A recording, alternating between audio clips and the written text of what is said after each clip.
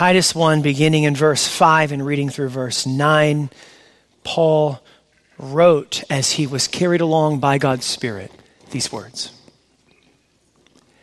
This is why I left you in Crete, so that you might put what remained into order and appoint elders in every town as I directed you. If anyone is above reproach, the husband of one wife, and his children are believers and not open to the charge of debauchery or insubordination. For an overseer as God's steward must be above reproach. He must not be arrogant or quick-tempered or a drunkard or violent or greedy for gain, but hospitable, a lover of good, self-controlled, upright, holy, and disciplined. He must hold firm to the trustworthy word as taught, so that he may be able to give instruction in sound doctrine and also to rebuke those who contradict it. Church family, the grass withers, the flowers fade, but the word of our God will stand forever. You may be seated. During the earliest era of the church, Christianity was a marginalized and persecuted minority, as our Membership Matters class talked about this morning. Christians, as a result, were little understood and often suspect by the broader Roman and pagan culture. In this context, various apologies were written and addressed to those in authority to explain authentic Christianity and provide a justification for Christianity's ongoing existence. Of course, by using the word apology, I don't mean that Christians were asking people to forgive them. Apology just meant at that time a defense, a justification for the faith. And that's precisely what these documents were. They were defenses for the faith, justification for the existence and the ongoing existence of the faith. Among these apologies was one written by a man named Tertullian. And Tertullian is right toward the end of the 2nd century and at the beginning of the 3rd century. He lived in North Africa, a place called Carthage. And many believe that he was an expert in law. There is some discussion about this, but doubtless Tertullian had received an excellent education, as his writings revealed. Tertullian knew how to argue. He knew how to debate. He knew how to substantiate the existence of something. Listen to the way Tertullian described some of the essential practices of the church. I love reading these documents for a number of reasons, not the least of which is learning more about how the church lived and functioned as the church. Listen to the way he described some of these practices. A bit lengthy, but I think worth it. Tertullian wrote, "I shall at once go on then to exhibit the peculiarities of the Christian society, that as I have refuted the evil charged against it, I may point out its positive good. We are a body knit together as such by a common religious profession, by a unity of discipline, by the bond of common hope. We meet together as an assembly and congregation that offering up prayer to God as with united force, we may wrestle with him, that is with God, in our supplications. This violence God delights in. We pray too for the emperors, for their ministers, and for all in authority, for the welfare of the world, for the prevalence of peace, for the delay of the final consummation, presumably for the repentance of others." He goes on to say, "We assemble to read and study our sacred writings. If any peculiarity of the times makes either forewarning or reminiscence needful. However it be in that respect, with the sacred words, we nourish our faith, we animate our hope, we make our confidence more steadfast, and no less by inculcations of God's precepts, we confirm good habits. In the same place also exhortations are made, rebukes, and sacred censures are administered. That's church discipline. For with a great gravity is the work of judging carried on among us, as befits those who feel assured that they are in the sight of God. And you have the most notable example of judgment to come when anyone has sinned so grievously as to require his severance from us in prayer, in the congregation, and in all sacred intercourse. That is, they were willing to remove people who lived in unrepentant, persistent sin. He goes on to say, the tried men of our elders preside over us, obtaining that honor not by purchase, but by established character. But it is mainly the deeds of a love so noble that lead many to put a brand upon us. See, they say, how they love one another. For they are animated by mutual hatred, that is, the world outside. They that put the brand on us, look at how they love one another. They are animated, not by the kind of love that exists in the community of faith. He goes on to say, how they are ready, that is the church, how Christians are ready even to die for one another, for they themselves will sooner put to death for the sake of one another. Give the congregation of the Christians its due, Tertullian writes. Hold it unlawful if it is like assemblies of the illicit sort. By all means, let it be condemned if any complaint can be validly laid against it, such as lies against secret factions. But who has ever suffered harm from our assemblies? We are in our congregations. Don't miss this. We are in our congregations just what we are when separated from each other. We're the same when we gather as we are when scattered. We are as a community what we are as individuals. We injure nobody, we trouble nobody. When the upright, when the virtuous meet together, when the pious, when the pure assemble in congregation, you ought not to call that a faction, but a curia. That is God's court. That's how Tertullian described the practices of the early church. Well, this morning, and you'll see why we began with this lengthy quotation from Tertullian this morning, we are continuing to ask and answer a question that we began to ask and answer last Lord's Day. And the question really is this: what makes a church a church? Or what makes a gathering of people a church? What's the threshold? What are the essential marks of a church? And last week, we identified 3 marks of a church that help us answer the question. These 3 marks were, just by way of review, first, a church preaches and believes Christian orthodoxy.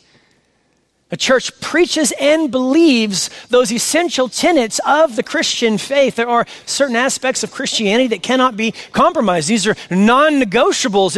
It's what it means fundamentally to be a Christian, one who has placed his or her trust in Jesus Christ and has come to know the one true and living God, who is one God in 3 persons, Father, Son, and Holy Spirit. Moreover, this Christian orthodoxy includes a certain lifestyle, a certain sexuality, a certain way of speaking, a certain way of living, a certain way of loving. And so first, a church is marked by a group of people who preaches and believes Christian orthodoxy. Second, we saw last Lord's Day, a church observes the ordinances of baptism and the Lord's Supper. These are 2 sacraments or ordinances that have marked the church for 2,000 years. When we gather, we observe the Lord's Supper. In our case here at First Baptist Powell, we do it. It's our custom to do it once a month. We baptize as people are coming into the faith and into the church. Third, a church is marked by a group of people who practice church discipline. A church practices church discipline. This includes both positive instruction, which of course we're doing right now, right? This is considered church discipline. We're all, as it were, being conformed to the image of Jesus Christ as we sit under the teaching of the Word of God. But it also includes a love that is willing to go to a brother or a sister who is in unrepentant and observable sin and call that brother or sister to repentance out of love for that brother or sister, out of love for the church, out of love for Christ, and out of love for a watching world. It shouldn't be lost on us that one of Tertullian's primary arguments for the existence of the church is right here: the purity of the church. And so these are 3 marks we observed last Lord's Day in answer to the question, what makes a church a church? Well, this morning we're going to identify 3 more marks, I think. 3 more marks. That's the goal, okay? But I plan on being around, so I can always pick up where I left off, Jim. But we're going to aim to identify 3 more marks. I'm going to go ahead and give them to you. I was rebuked last week for not giving them to you. Not really. I wasn't. But you've grown accustomed to me giving them to you, and I didn't last Lord's Day, so please forgive me, for I have sinned. 3 additional marks. And let's start counting where we left off. So this is number 4. Fourth, a church is led by qualified leaders. A church is led by qualified leaders. 5th, a church offers constant prayer. A church offers constant prayer. And then in addition to 4th, a church being led by qualified leaders and a church offering constant prayer, last but certainly not least, a church exercises the love of Christ. A church exercises the love of Christ. Well, let's begin by looking at the 4th mark in our overall list. The church is led by qualified leaders. And throughout Scripture, and you know this if you've read through Scripture and you're familiar with Scripture, God does not leave his people without leadership. This is just not the case. He redeems a people and he provides leadership for and in service to those people. This gracious provision is especially emphasized in the New Testament. And so early in the church, what you find is the early church, as the Spirit of God descends on the church in Acts chapter 2 at Pentecost, which perhaps we'll be looking at sometime soon as we walk through the book of Acts. That's my goal anyway. What you find is immediately this church, this young church in its infancy, is led by a group of people known as apostles. Apostles. And then alongside of the apostles, especially in the first century, you have this group called the prophets, the apostles and the prophets. And so the apostle Paul is able to describe the church in this way. Ephesians chapter 2, verse 20, that the church is built upon the foundation of the apostles and the prophets. So the church is never without leadership. Now consider Titus chapter 1, verse 5, which is where perhaps you are still. It's the passage we read a moment ago, Titus 1, verse 5.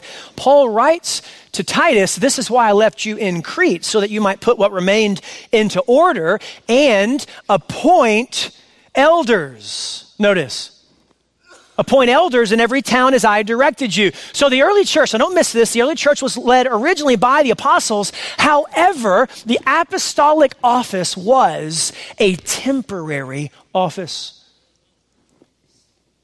And there are brothers and sisters who love the Lord, who study Scripture, who disagree with me on that, and they can be wrong.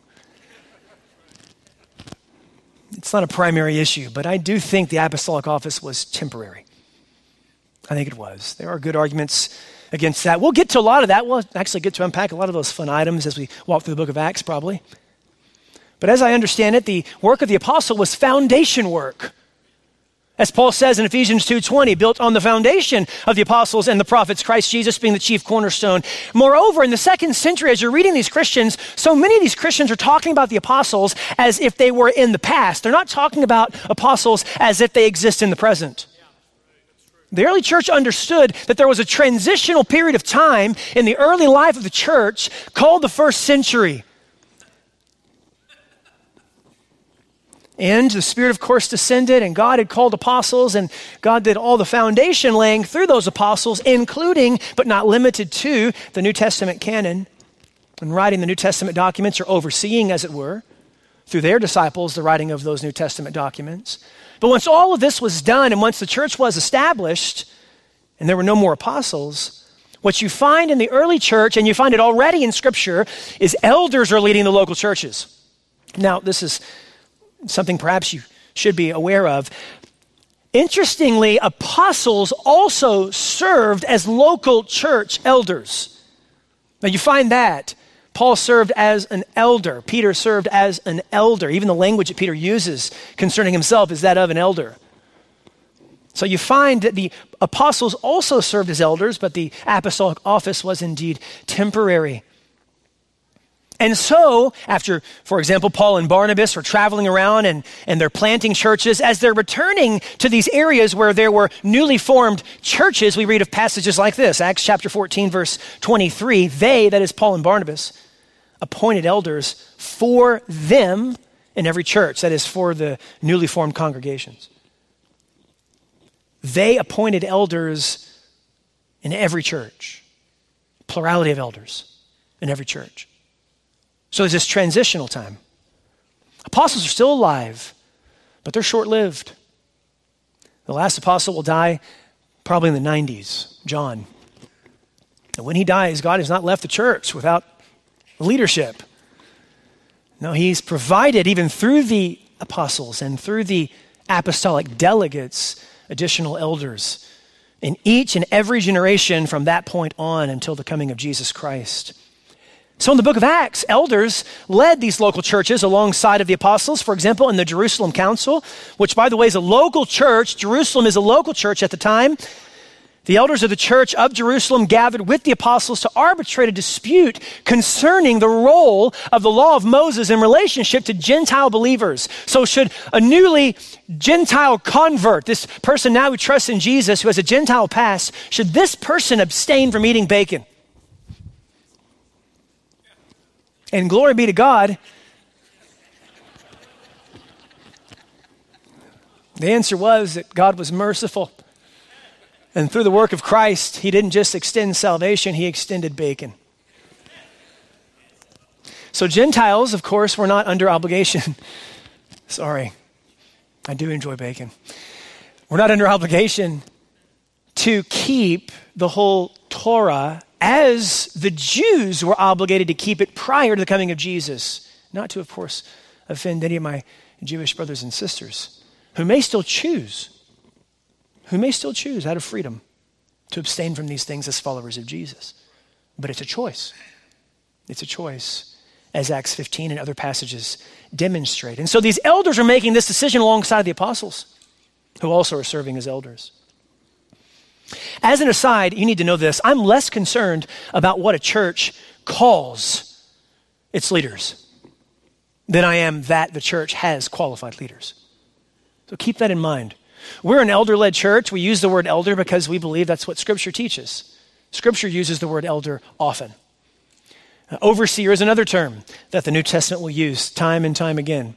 Pastor is another term that's used in Scripture. And we're not going to get into all the details, nuances of church polity, but I'm less concerned that a church actually uses those titles than that a church actually has qualified leaders. We also have, by the way, deacons in this church, which of course we believe is biblical, according to Acts 6, 1 Timothy 3, other passages, Philippians 1. Local churches never really existed in the first century without some form of recognized leadership. They just didn't. However, we aren't really interested that a church be led by recognized leaders. I've used another word. We're interested, according to God's word, that a church be led by qualified leaders. Qualified leaders. Now let's look for a moment at Titus 1. We're not going to unpack this in detail. We've done it recently, actually, 1 Timothy 3, which is a parallel passage to this passage. But just a quick glance, Titus 1, 6 through 9, where we find these qualifications. What does it mean for a leader to be qualified? Well, Paul tells us, if anyone is above reproach, that is, no one can justifiably speak against his character. Sounds similar to what Tertullian was arguing. If anyone is above reproach, the husband of one wife, and his children are believers, not open to the charge of debauchery or insubordination. I take it, by the way, that the second clause unpacks the first. That is, children who are believers, namely those who are not open to the charge of debauchery and insubordination. They're in submission. For an overseer as God's steward must be above reproach. He must not be arrogant or quick-tempered or a drunkard or violent or greedy for gain, but hospitable. That is, he's to be a man who welcomes others as Christ has welcomed him, shares with others as Christ has freely shared with him. This manifests itself through opening of a home or just going out and seeing others, sharing with others, giving to others, and so forth. Having a welcoming spirit. It was even talked about recently. There's a kind of hospitality we can exercise on social media. A welcoming spirit. There's also something contrary to hospitality on social media. A man must be, verse 9, a lover of good, self-controlled, upright, holy, and disciplined. He must hold firm to the trustworthy word as taught so that he may be able to give instruction in sound doctrine and also to rebuke those who contradict it. Okay, so my purpose is not to walk through all of these, each of these, although it's sure tempting to do so. But I want you to notice the primary interest the Apostle Paul has regarding the qualifications of these elders. The primary interest, we could say it this way, the primary qualification for the church leader, in this case the elder or the overseer, is the qualification of character. Christ-like character. There is nothing more important among church leaders than their character, their gifting, their charisma, their, quote, effectiveness,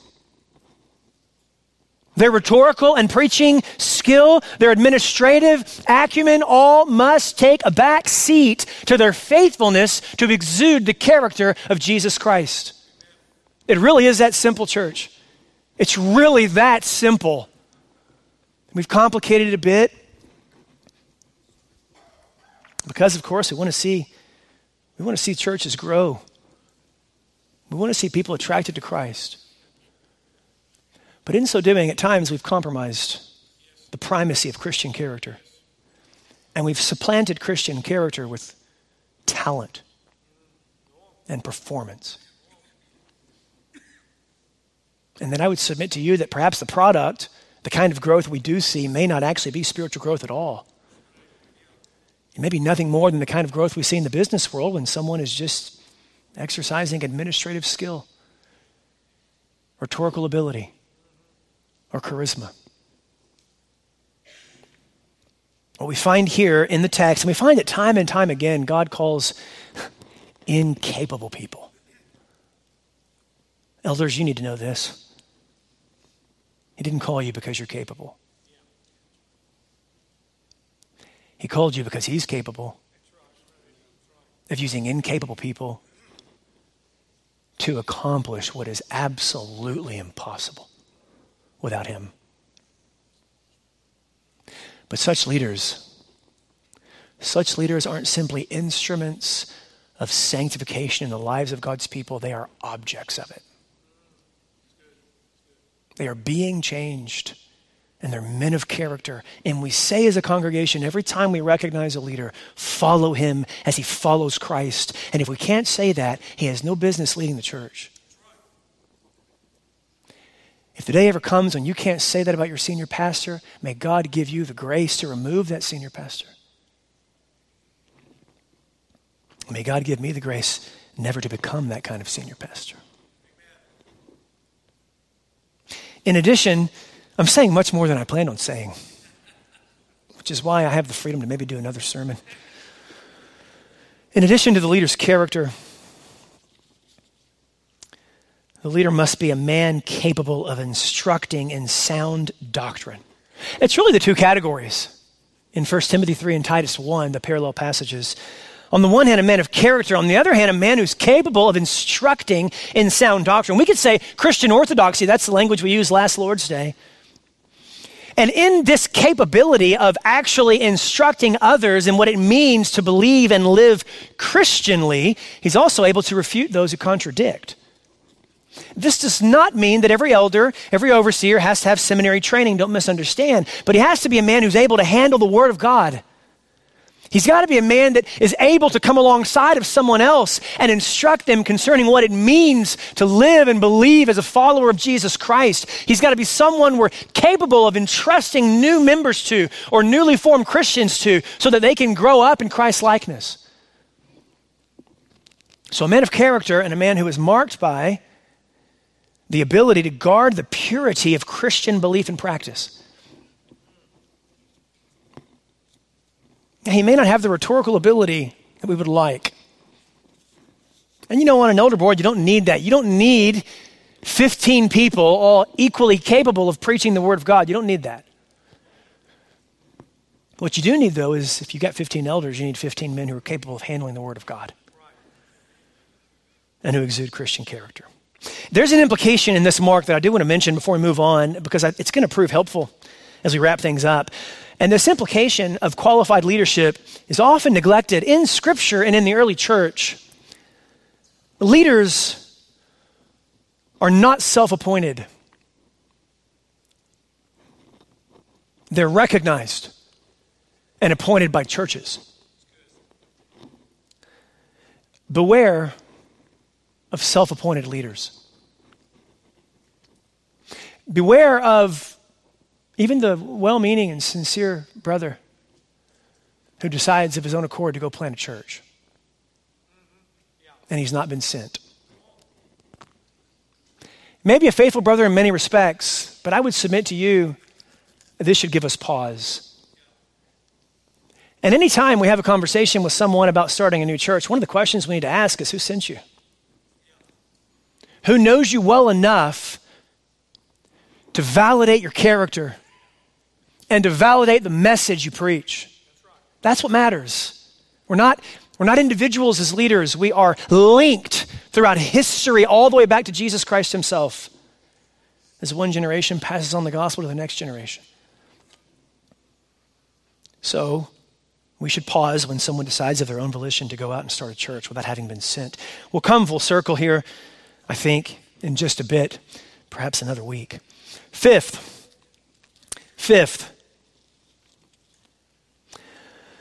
the fifth mark of a church I'd like to point out to you is a church offers constant prayer. A church offers constant prayer. Acts chapter 2, verse 42, which is a passage we read last Lord's Day, describes the early church. And it describes the early church as continually devoting themselves to the apostles' teaching, the fellowship, and we're going to come back to this. I can't wait to preach this text. The definite article is used every time. The apostles' teaching, the fellowship, the breaking of bread, and the prayers, plural. In fact, the book of Acts begins with a prayer meeting, by the way.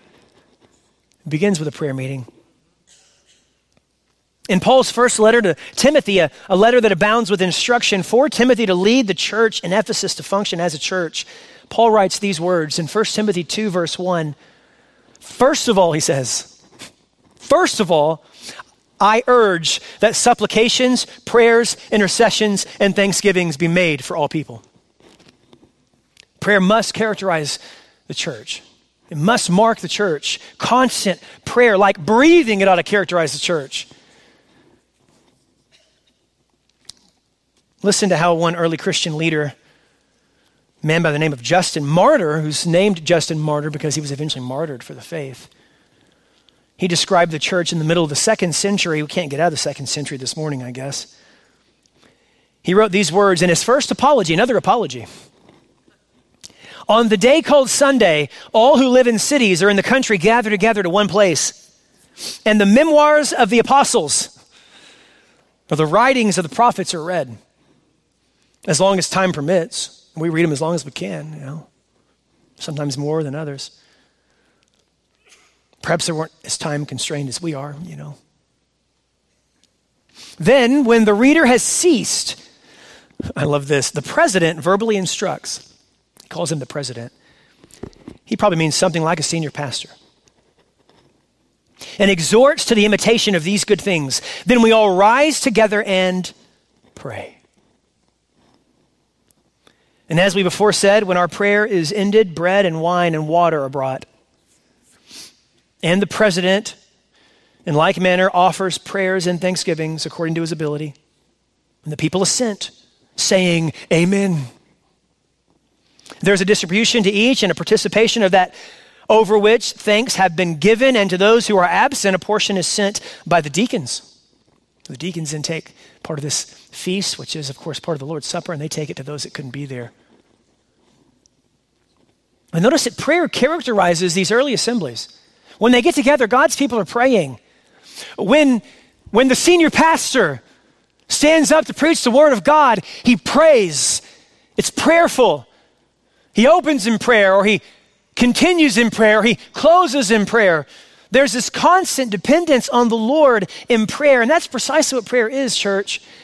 Prayer is the constant recognition that unless the Lord builds the house, those who labor to build it labor in vain. Like nothing else, right? Like nothing else. Prayer is the one time where we're doing nothing but calling on God to do everything. That's it. It's the time when we recognize not by might nor by strength, but by my Spirit, says the Lord of hosts. That's what prayer is. Now, there are many forms, and we're going to see this. Again, so much what we're talking about here, interestingly, we're going to unpack at length in the book of Acts. Because if you find anything throughout the book of Acts, it's a people praying. A people who are committed to those items we find in Acts chapter 2, verse 42, and prayer is one of those items. But there are many forms or avenues that prayer can take. Many forms and avenues. I mean, for example, a prayer meeting is one of those forms. But even the nature of the prayer meeting can take different shapes, and it has throughout church history. And so there are more organized prayer meetings. There are less organized prayer meetings. Now, we have the privilege here at First Baptist Powell. We've started once a month during our fourth Sunday evening service to focus that service around prayer. I'd encourage you, by the way, if you're not a part of that service, prioritize it. Prioritize it.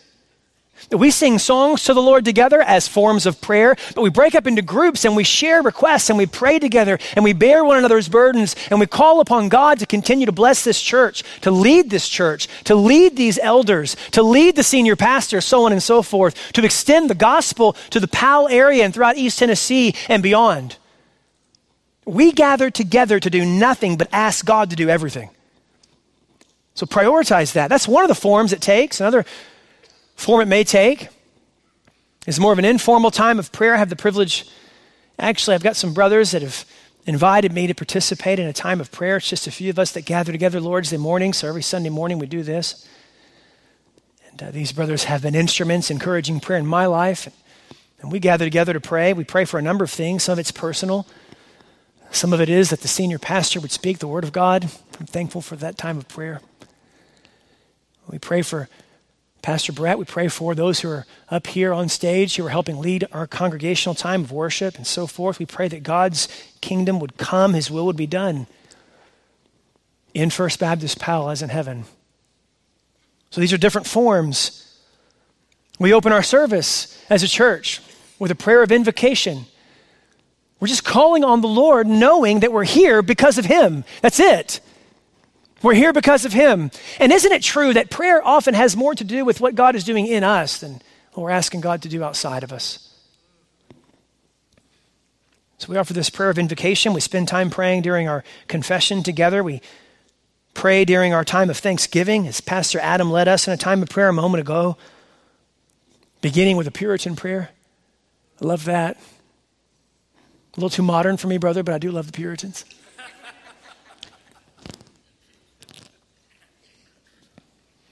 I have the privilege each week of praying at the conclusion of the sermon, just again as a reminder, Lord, may your word find good soil. If I've said anything that was wrong, eliminate it. Correct me. Be honored. A number of things we could talk about here. Prayer as a central and constant activity marks what it means for the church to function as a church. It always has. It always will. I do want to say, before we move on to our third point, maybe, depending on how long it takes me to say this, there are periods of time throughout church history when there is a concentrated effort to pray. That's the case. We can map that historically. We even see it, I think actually, we'll talk about this in the book of Acts. We see that in Acts. There is something unique God is doing, but it's not simply for the first century. Much of what God is doing in the first century extends throughout church history in God's goodness. But it is a unique time, and we'll talk about all that soon. We see this also with the Great Awakening. There were specially called prayer meetings. In fact, even in our tradition, the Baptist tradition, the English Baptist tradition, there was a special call to pray in the second half of the 18th century. Special call to pray. And they met monthly, interestingly. They met monthly to pray.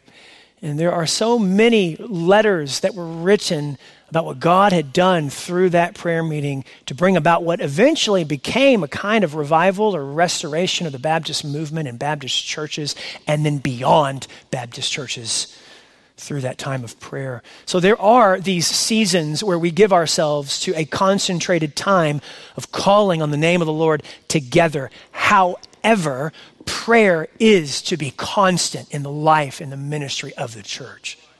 It isn't to come and go. It's to form the very heartbeat of the church. Again, recognizing that God must do it, we can't.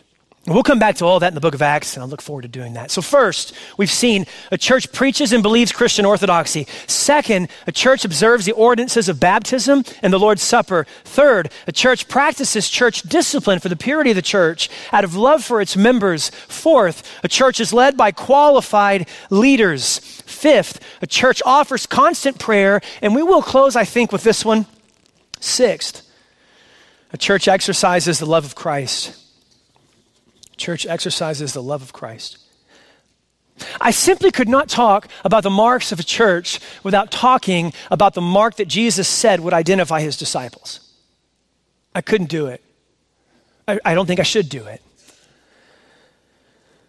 Love is so central to being a functioning church that Paul writes in 1 Timothy 1 verse 5, the aim, that's tatelos, the goal, the purpose of our charge is love that issues from a pure heart and a good conscience and a sincere faith. Don't miss that. The goal of a systematic theology class is love. The goal of biblical exposition week after week after week is love. So much so that if we're experiencing all these other items, these instruments for the purpose of cultivating love, like teaching theology, teaching sound doctrine, expositing the word of God, so on and so forth, if we're doing all of that, but love is not being cultivated in our hearts, we're missing something. And we need to go back, I think, and ask the question, are we really doing what God has called us to do? Are we really getting the theological realities that we're learning in class? Are we really listening to, preaching the word of God as we find it in Scripture? In John 13, 34 and 35, Jesus exhorts us in this way, a new commandment I give to you. A new commandment. It's new in some ways and not in others. That you love one another, that's not new. That you love one another just as I have loved you, that's new. So love one another as I have loved you. You also are to love one another. By this, all people will know that you are my disciples, First Baptist Powell, if you have love for one another. I mean, Tertullian is able to say, as he writes to pagan leaders, you know us by our love, don't you? May I be so bold as to say we can't say that as the American church? I'm not convinced we can.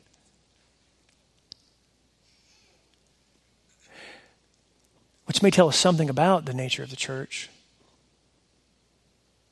With great confidence that God is doing what he's always done, but that over time, perhaps, we've compromised the purity of the church, the message of the church, the foundation of the church. What a reminder. And love is the necessary product of being the church, really, isn't it? Love marks the presence of those who know Christ, and therefore marks the presence of the church. And as Jesus tells us, this love is not first a love that comes from us, it's a love that comes to us in Christ. So one of the questions we have to ask ourselves is, if we're not exuding love to a watching world, if we're not exuding love to one another in front of a watching world, perhaps love has not come to us. Or we need to revisit the way in which love has come to us. Meditate on this way, repent of our ways, and live according to the love of God in Christ. Jesus commands us to love one another as I have loved you. The love that God has shown us in Christ becomes the love we freely give to others. Friends, if I may exhort you, you cannot give to others what you have not first received.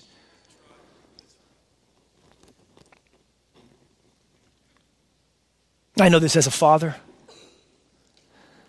I cannot take my children where I am not going first. It's one of the reasons why sending our kids to church and not taking them to church has been entirely ineffective.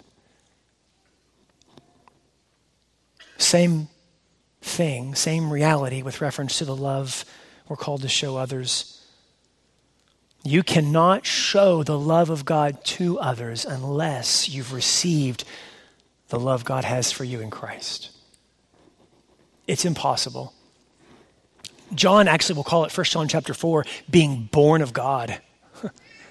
Unless you're born of God, reborn, born again from above, to use John's language in John 3, you cannot show this kind of love to others. The love God has for you was shown when Christ, the incarnate Son of God, died in your place and for your sins. And this is love. Not that we have loved God, but that he first loved us and sent his Son to be the propitiation for our sins.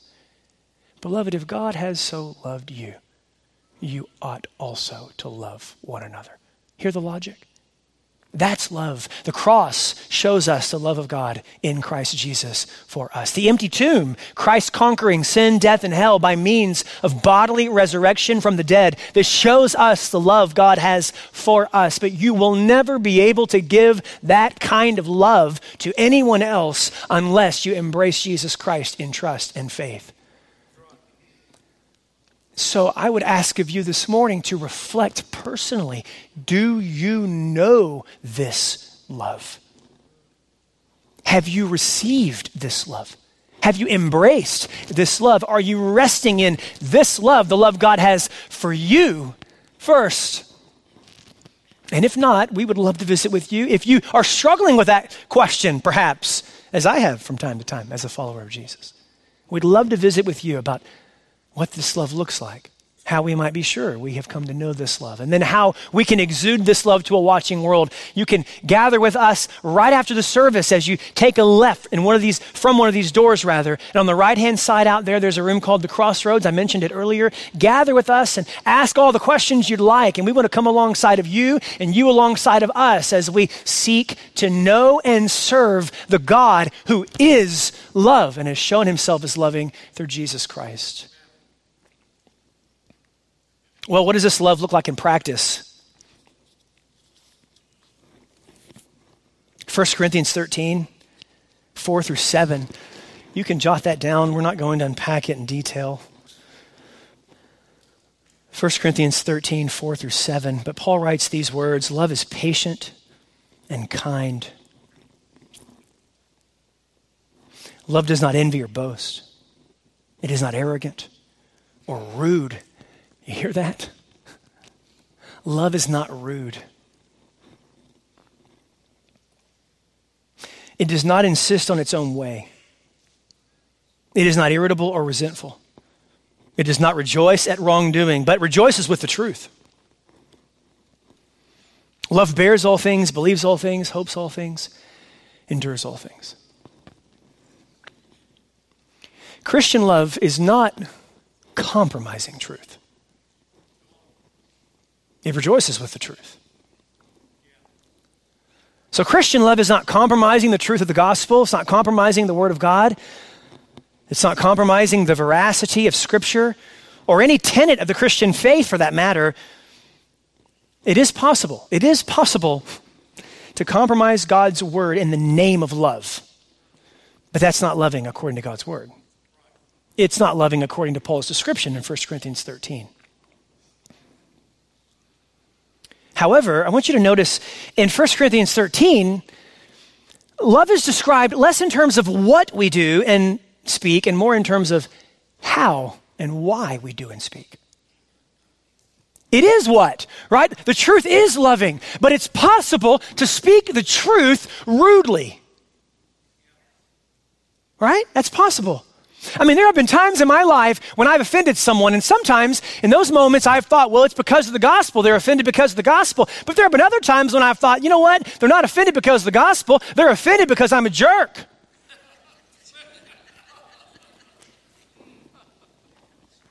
That happens, doesn't it? It happens. So it's possible to communicate truth impatiently. It's possible to communicate truth unkindly. It's possible to speak the gospel arrogantly and rudely. It's possible to proclaim Christ resentfully. And that's not loving. Now, praise the Lord, he still uses those moments. Praise God. Even the Apostle Paul was able to rejoice at others who were preaching the gospel with wrong motives. But Paul would describe such a person in 1 Corinthians 13 as doing so in a way that's unloving. And yet God, of course, still has the victory. And he still uses broken people. But I just wanted to make you aware of this because I just don't think we can say it enough. Not compromising the truth. Don't misunderstand what I'm saying. Please.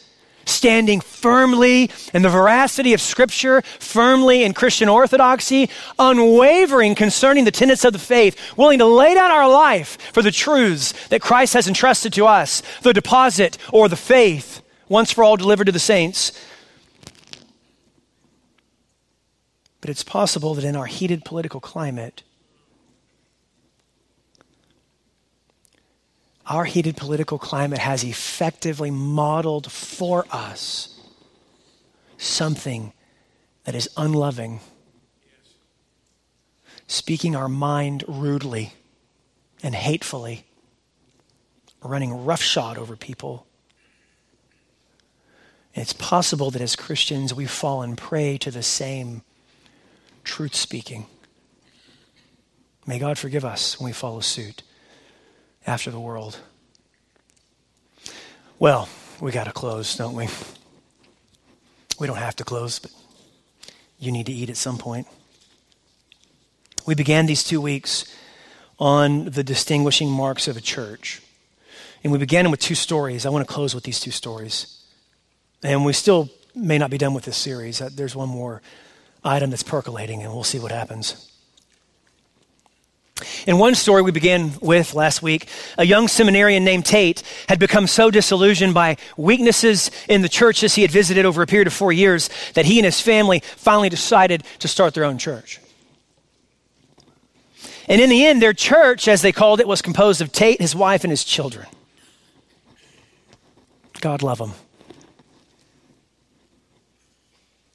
We asked the question, is this a church? And then there was a second story. Remember this? Second illustration. If you're with us last Lord's Day, you can go back and listen if you weren't. In the second story, there was a Baptist church pastored by Pastor Bill. Made up the name. Okay, so don't think of a pastor named Pastor Bill, please. And Pastor Bill had over time arrived at the point at which he affirmed, and then eventually the church began affirming homosexual relationships and a fluid view of gender. And we asked a similar question, is this still a church? While the answer to that question, depending on the context, is not always tidy, both of these examples are contrary to what we find worthy of the name church. They're both contrary to what we find in Scripture and church history concerning what a church really is. Tate's gathered family lacks biblically qualified and recognized leaders. We would ask Tate, who sent you? Moreover, they lack any ability to practice church discipline in a meaningful sense. That would be odd, wouldn't it? Tate's going to bring his wife, or his wife's going to bring Tate, or they're going to bring one of their children. You see, it empties the church of one of its essential marks. You can't practice church discipline when it's just a family gathering. A biological family, that is, or adopted family. In the second example, the Baptist church that is affirming the LGBTQ plus movement, this church, quote unquote, is affirming a view that contradicts classic Christian orthodoxy.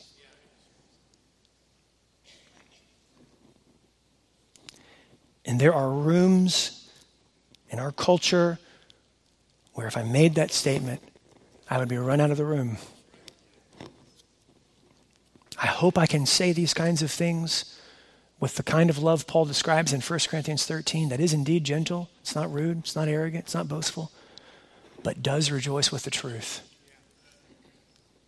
While believers may at times be present among such groups for seasons, these groups have forfeited their status of being a church. And we can't mince words about this. First Baptist Church of Powell, there is nothing more important for our future and for our health than these marks. Nothing more important. We will participate in various activities, programs. We'll partner with ministries like Mission of Hope. However, all of these activities do take a back seat to what it means essentially to be a church, and are valuable insofar as they're instruments of exercising the marks of a church, as Mission of Hope is, exercising the love of Christ for others.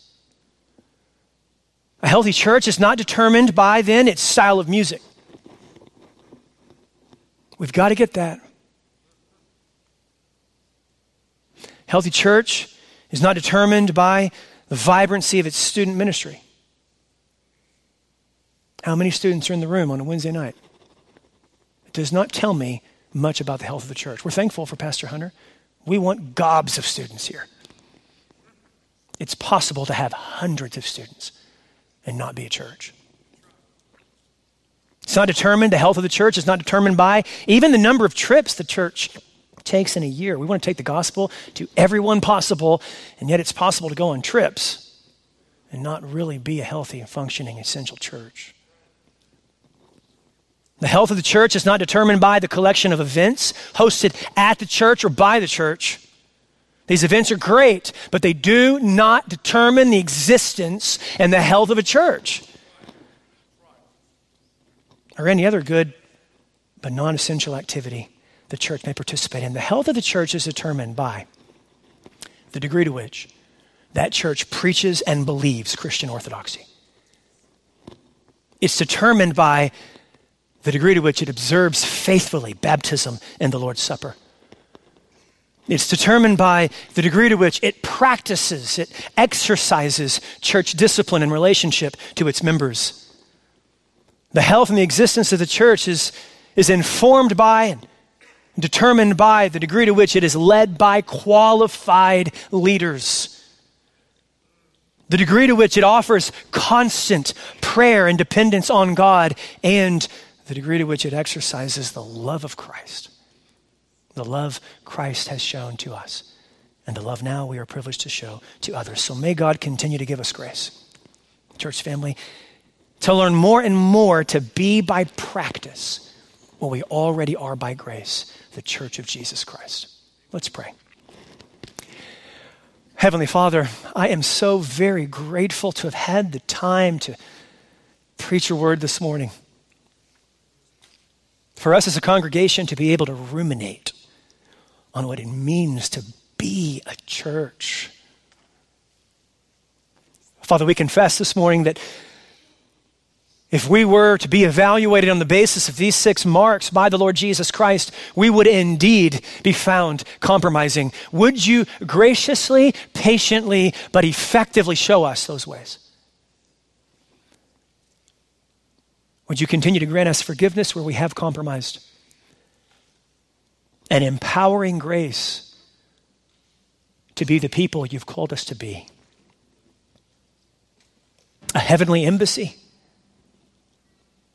your household, and Christ's body, the church purchased with the blood of Jesus Christ. Do this among us, do this through us, do this for us, and do this for the sake of your great name in First Baptist Church, in Powell, and beyond, in so many other local expressions of the universal reality of the body of Christ. We pray this in the name of Christ Jesus, and all God's people say together, amen. Amen.